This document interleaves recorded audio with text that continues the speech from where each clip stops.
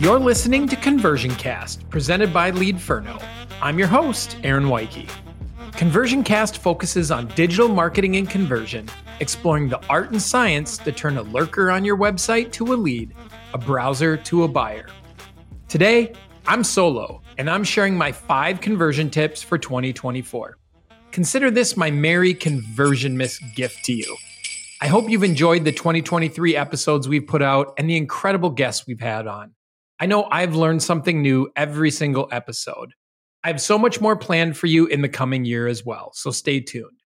If you're ready to get serious or help your clients improve their conversion, please check out Leadferno to help capture more leads and close them faster. And with that, let's get on to my list. So let's start off with my number 1.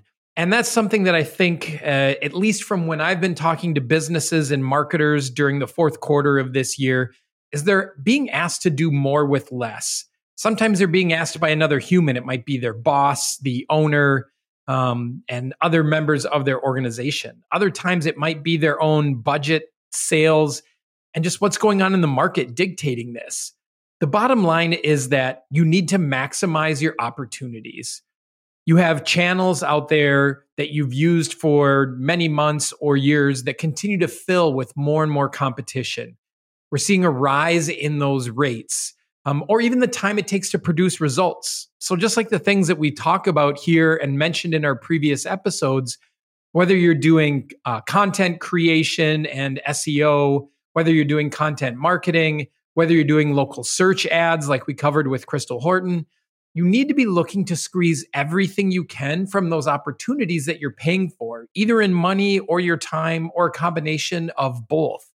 So this is probably the highest strategic level thinking of how do we squeeze more juice from what we're doing with our current marketing and traffic generators that we're trying to drive to our website and other channels. So my number 1 tip is look to make more with less. This is where conversion fits in. You're looking to take what you're doing with your existing and squeeze a few more leads, a few more percentage points out of it every single month and year for what you're working with. My second one is if you're going to get serious about conversion, the benefit to that means you're getting serious about your data. And to me, this is something that most marketers nowadays are looking to unlock to be able to understand how are we doing? What opportunities are there? Where are we failing so we can correct that? What can we test? And how does that test go? And all of this comes with improving the amount of data that you're capturing. Because if you're not capturing it the right way, then you have nothing that you've measured so you can try to improve on it.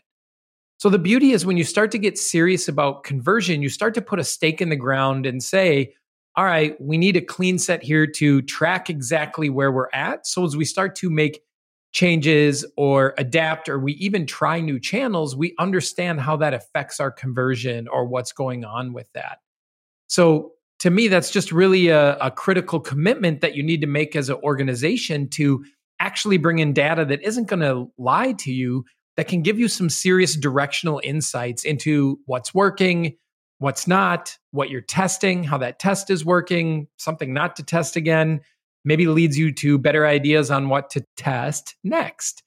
So within that, take that benefit that when you get serious about that, you're getting serious about your data. And that to me is the number 2 tip here is be serious about that conversion data. Start tracking, start testing, start understanding how you can really make an impact to that. My number 3 tip should really be no surprise. It's the foundation with what Leadferno is built upon, and I just have seen hundreds and thousands of examples of this working, and that is to add texting into your channel mix for conversion. And really, to me, the biggest leading factor in this is texting is a conversational conversion. It is more personal, it is more human. When we take a look at the conversion methods that have existed for so long, for decades now, we have pushed people towards forms, right? Contact forms, estimate forms, lead inquiry forms, download forms, whatever that might be.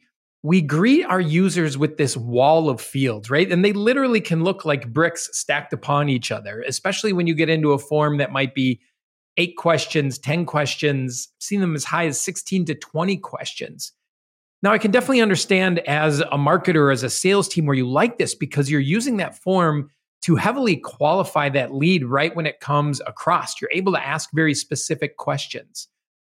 But the thing that I want you to consider is how much you are asking of that prospect to be committed to you, to spend the time, to share all of that data and information. And every single field, every brick that you build that wall a little bit higher makes it harder for them to climb or scale that wall. They really have to want it instead of, I'm willing to just give you a little bit and I want to interact through a channel that's very easy for me to manage, ignore if I don't like it, not feel tied into it, a lot of other things.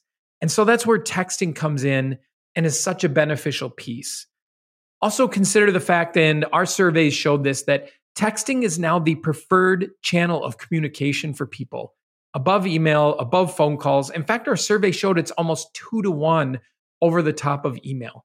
So when you add texting into a way they can convert from your website or digital channels that are out there, you're telling them, hey, this is the best way that you like to interact, engage, and communicate in your life across all forms. We'll meet you there. We're going to be right there for you. Also, as I mentioned, with this being a personalized channel and a conversation channel instead of just this, here's a bunch of info, now get back to me in a very crowded channel in email, a very easy to ignore channel in email, you're doing it in text and you're able to build trust slowly. You're able to start to build trust by having a fast reply to them and getting back to them. By even when they just reach out the first time, giving them an auto reply that you've received it and an expectation of when you're going to follow up. These are things that forms fail at so miserably. The amount of times I fill out a lead form on a website for a small business and I don't even get an email back saying we received your form and here's how long it takes us to reply. So the prospect, you're just left wondering, did they even receive this? Where did my information go to? When will they get back to me? And when you start to have those questions as a buyer, you start to think, I better reach out to someone else who can actually help me because I'm not feeling the trust or confidence that this one is going to help me. So texting and using a conversational conversion channel can definitely aid in that greatly. The next piece to it is you end up with faster cycles of communication. On average, a text reply averages 90 seconds, where an email reply averages 90 minutes. So that's 60 times faster. And I point this out not just for the velocity of which your business, or if you're an agency, your clients' businesses can respond to leads, but also that customer that you're engaging with is responding that much faster. So it ends up being a benefit to you that right when they're seeing your message, it's just far easier for them to engage, reply to you faster, answer faster. So in the world of wanting to keep a lead hot and progressing and moving to a next step, texting is just so ideal for that as opposed to email. Phone calls can be great if you get them on that phone call, but how often these days do you end up in missed calls, trading voicemails, things like that? If you're on one call, you can't accept any other calls at that time. You have to focus on that call that you're on. You can be in a text message and receiving 5, 10, 15, 20 other text message leads and still be able to respond to them both in real time, synchronously, and also asynchronously to be able to make that lead progress to its next step. So it's faster as well. So again, I understand that I'm biased, but I'm biased because we've proved this out. Adding SMS, adding two-way texting as a conversion channel on your website is a fantastic move to add a conversion tool that is a lower barrier to entry that allows you to build trust and a conversation to move that lead along. It improves the response times, both for your business and for the customer that's responding. And in the end, that's a huge key to not only getting that conversion, 1, into your lap, but 2, all the way to a close for your business. The fourth one I have is just understanding that as you get further down your funnel within conversions and your sales process, is that small improvements in those conversion rates can end up meaning big money for your business. When you take a look at just a general run, if you say, hey, I want to get a 1% lift in traffic to my website, I can almost promise you that would have almost zero effect on the outcomes that your business is producing on the site. It's top of funnel.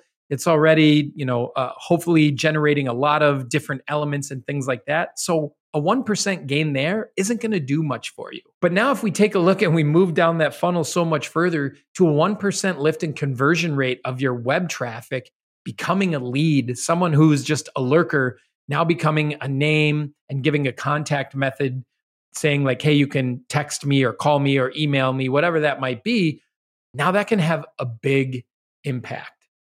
And once you're able to track at that level of those conversions, now this puts you in a great position to be able to test new conversion tactics like adding texting, like changing content and headlines, like changing your call to actions, like adding video to the page, like introducing new offers.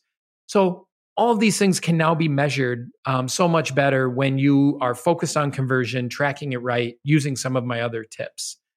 And then when you start to factor out and take a look at what can these tests produce for us in improvements, those improvements don't have to be very large to actually add up in opportunities and close sales for your company. So that's why number 4 is just realizing that small improvements in conversion rates can mean a very big impact on your bottom line. And my last one, number 5 here, is optionality.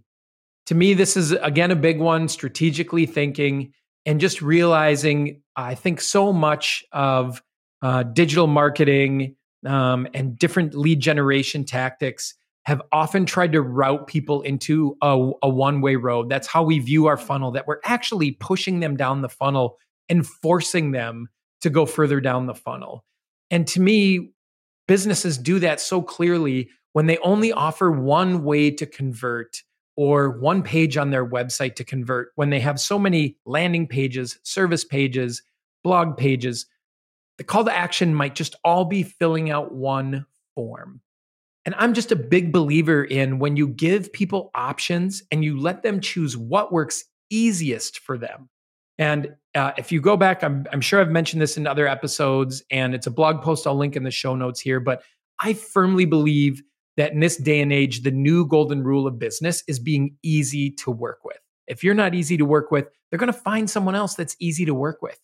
And that starts up front from day one. Is it easy to find answers on your website? And then once they do, is it easy to start a conversation? Is it easy to ask you just a couple of questions and not have to fully commit to filling out a form, scheduling a call, whatever that might be? That might not be for every prospect that comes across your website.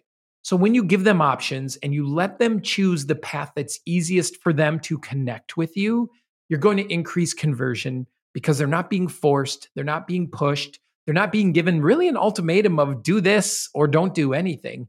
They're able to choose.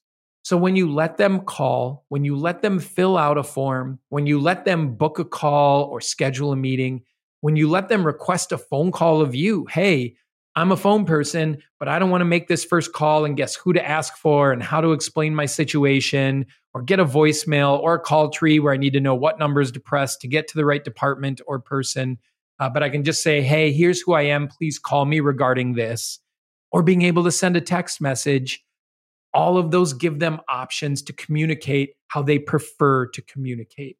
And when you stop forcing prospects to work your way, especially in that start, and you allow them to work their way, you start to earn that opportunity. You have the opportunity to then build trust and then move them along as they get in further into your process. This doesn't mean you have to work the way they want to work through the whole process. It just means at first, instead of asking them to meet me all the way to my way, or even saying, hey, meet us halfway, say, we'll meet you all the way your way. However you want to start this conversation, however you want to get to know us, however you want to ask your question or take a next step, you can do that with us. And the ones I mentioned are really easy to do. And I think the smart ones centralize these and present these all together.